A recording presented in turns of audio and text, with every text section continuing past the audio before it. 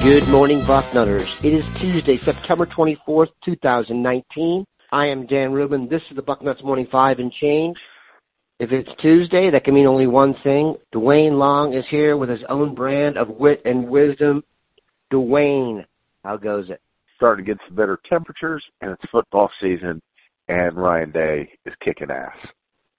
That is a succinct statement of the day.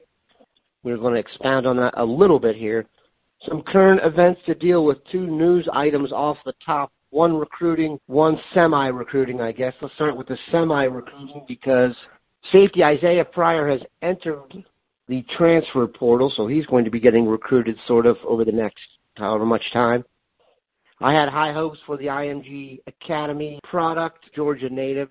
Things just didn't seem to click for him here. Last year, he got on the field early at the safety spot. It was a debacle. Your thoughts on Isaiah Pryor's decision to leave the program? I think that it's in his best interest, and it's in our best interest. Transfer portal is not a bad thing.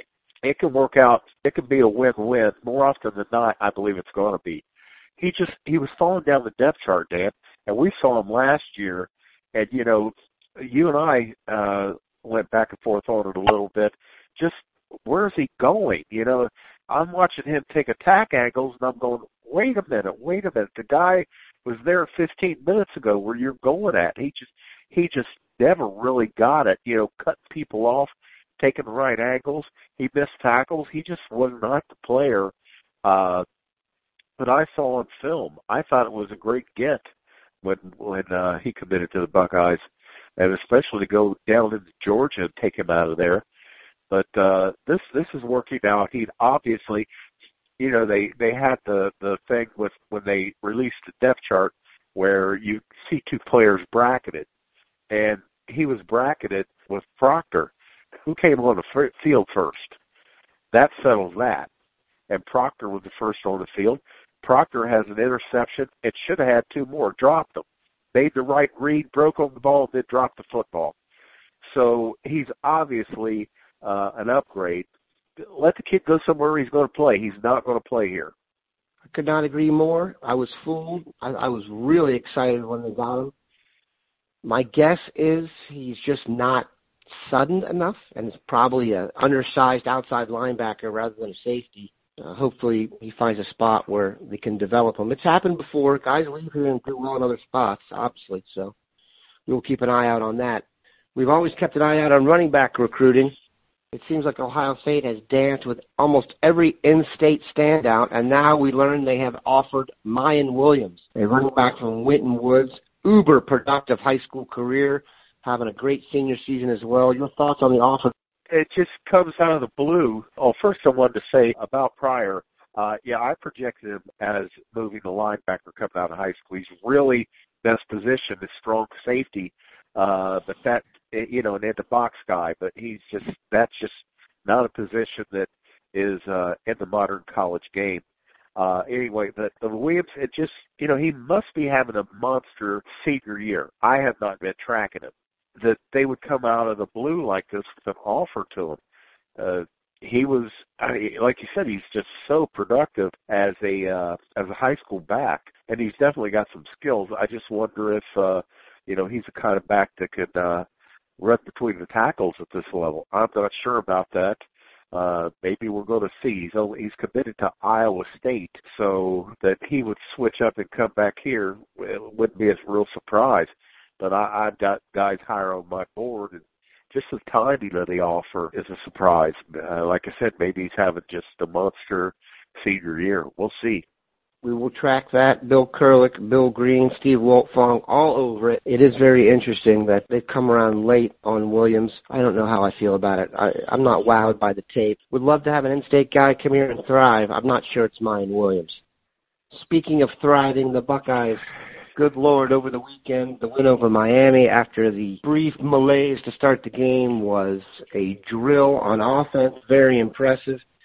One of the things I think Ohio State's not getting enough credit for, and as I look at other teams that are struggling, Michigan in particular, it just seems like guys at Ohio State get better year to year. I've been on the Ben Victor bandwagon. Who are some of the guys that have jumped out to you this year that have really gotten a lot better? Oh my goodness! Every linebacker on the roster. Look at what we're seeing. We're seeing Pete Warner is playing great football. Now we expected Malik Harrison to be as good as he's been. Tuff Borland is better. He's just better. He's not. I think it may be time. I thought he's had a good season. Last weekend it wasn't his greatest, and when you've got physical talents like Barrett Browning, who is really looking like a kid, you want to talk about somebody who has improved. We're trying to move him to defensive end, move him somewhere. But right now, whenever he's on the field, you notice him. He's a big athletic kid, and now he's running to the football and making plays. Those guys are really so much better. Damon Arnett, what in the world is going on there? This is a kid that, Chris Carter talked him out of going to the NFL. He knew that was not a good thing. It was not going to be in Damon Arnett's best interest. Now, Damon Arnett is probably going to be a second-day guy. If he does what he's done so far for the rest of the year, Damon Arnett is going to be a third-round guy. No worse than a third round. No way. So those are the guys that really leap out at me is, the defense. They didn't really have anywhere to go but up. But look at the difference in those players right there. And look at the difference in the defense because of it. It's also just an awesome recruiting tool. Anybody can go into Chase Young's living room and tell him we can get to the NFL because Chase Young probably could have gotten a few NFL snaps as a 17-year-old. But when guys come to the program and stick it out and still make the NFL and get paid, your Terry McLaurins, your Paris Campbells, like you mentioned, Damon Arnett, I had him written down as one of the most improved players on the team. Okay, let's talk about it. Nebraska, the biggest test of the season so far this Saturday on the road in Lincoln. If it was head-to-head on a neutral field, Ohio State would be, a massive favorite. The fact that it's at Lincoln, I think, gives the Huskers, a much better shot. This is a kitchen sink game for them. Your thoughts on the matchup, Ohio State at Nebraska? Well, on paper, we should destroy them. Maybe not as bad as we did Miami of Ohio. We should dismantle this team. But, they just don't have the personnel. But they are going to be jacked. This is the signature win. This is the win that would put Scott Frost, all the hype, the hometown boy has come back home. This is what they've been looking for. It's like Jim Harbaugh going back to Michigan. But you can't tell me that everybody in Nebraska, as soon as the schedule is announced, they started pointing the finger at that game and saying, that one right there, that puts us back on the map. Nebraska's been down for a while, Dan. This was a legendary program, and it just kind of fell apart.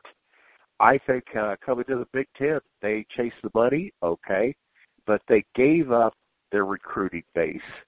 They gave up Texas, which was important to them. They could go national. I mean, Tommy Frazier, I think he came out of Florida.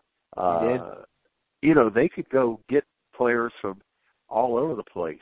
And Lawrence Phillips is from California. Yeah, that's the one I was actually trying to come up with his name. They went national. They did do like Ohio State, which is, just assume the entire nation was their recruiting background or backyard.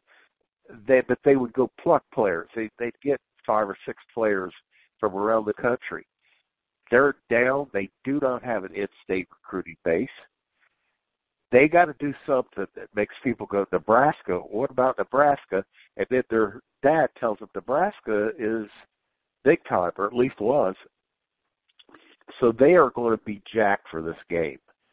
I think we got to be ready to come out and see some things we have not seen on film, things that they've been saving that they'd like to do. things they'd like to take advantage of, because now they're starting to be filmed out there in the Buckeyes. And I think that they're going to come out and try to get up on us and get the crowd involved and see if they can pull out a win here. I think we win this football game. I think if we handle that early smack in the teeth, that we'll pull away from them. But this is going to be a game that's going to tell us a lot about Ohio State. It's going to tell us a lot about Nebraska. This was the game I had circled in the off season as the potential trap game, the most obvious potential loss on the schedule. Now that we're here, I don't want to sound overconfident, but I just don't see it. Ohio State has been just a well-oiled machine. I don't see the capability of Nebraska to score enough points. We appreciate Duane stopping by. It's been an eventful time, been a winning time. Have a good one, Bucknutters.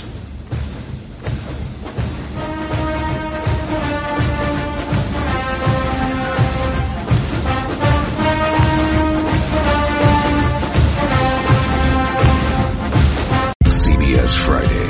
TV's hottest show is Fire Country. I'm not a hero. I'm in orange for a reason. They're taking 12 months off your sentence. You're free. Lady, with a special epic season finale. Now that I'm out, I need something to get me up in the morning. You are a firefighter. Used to be.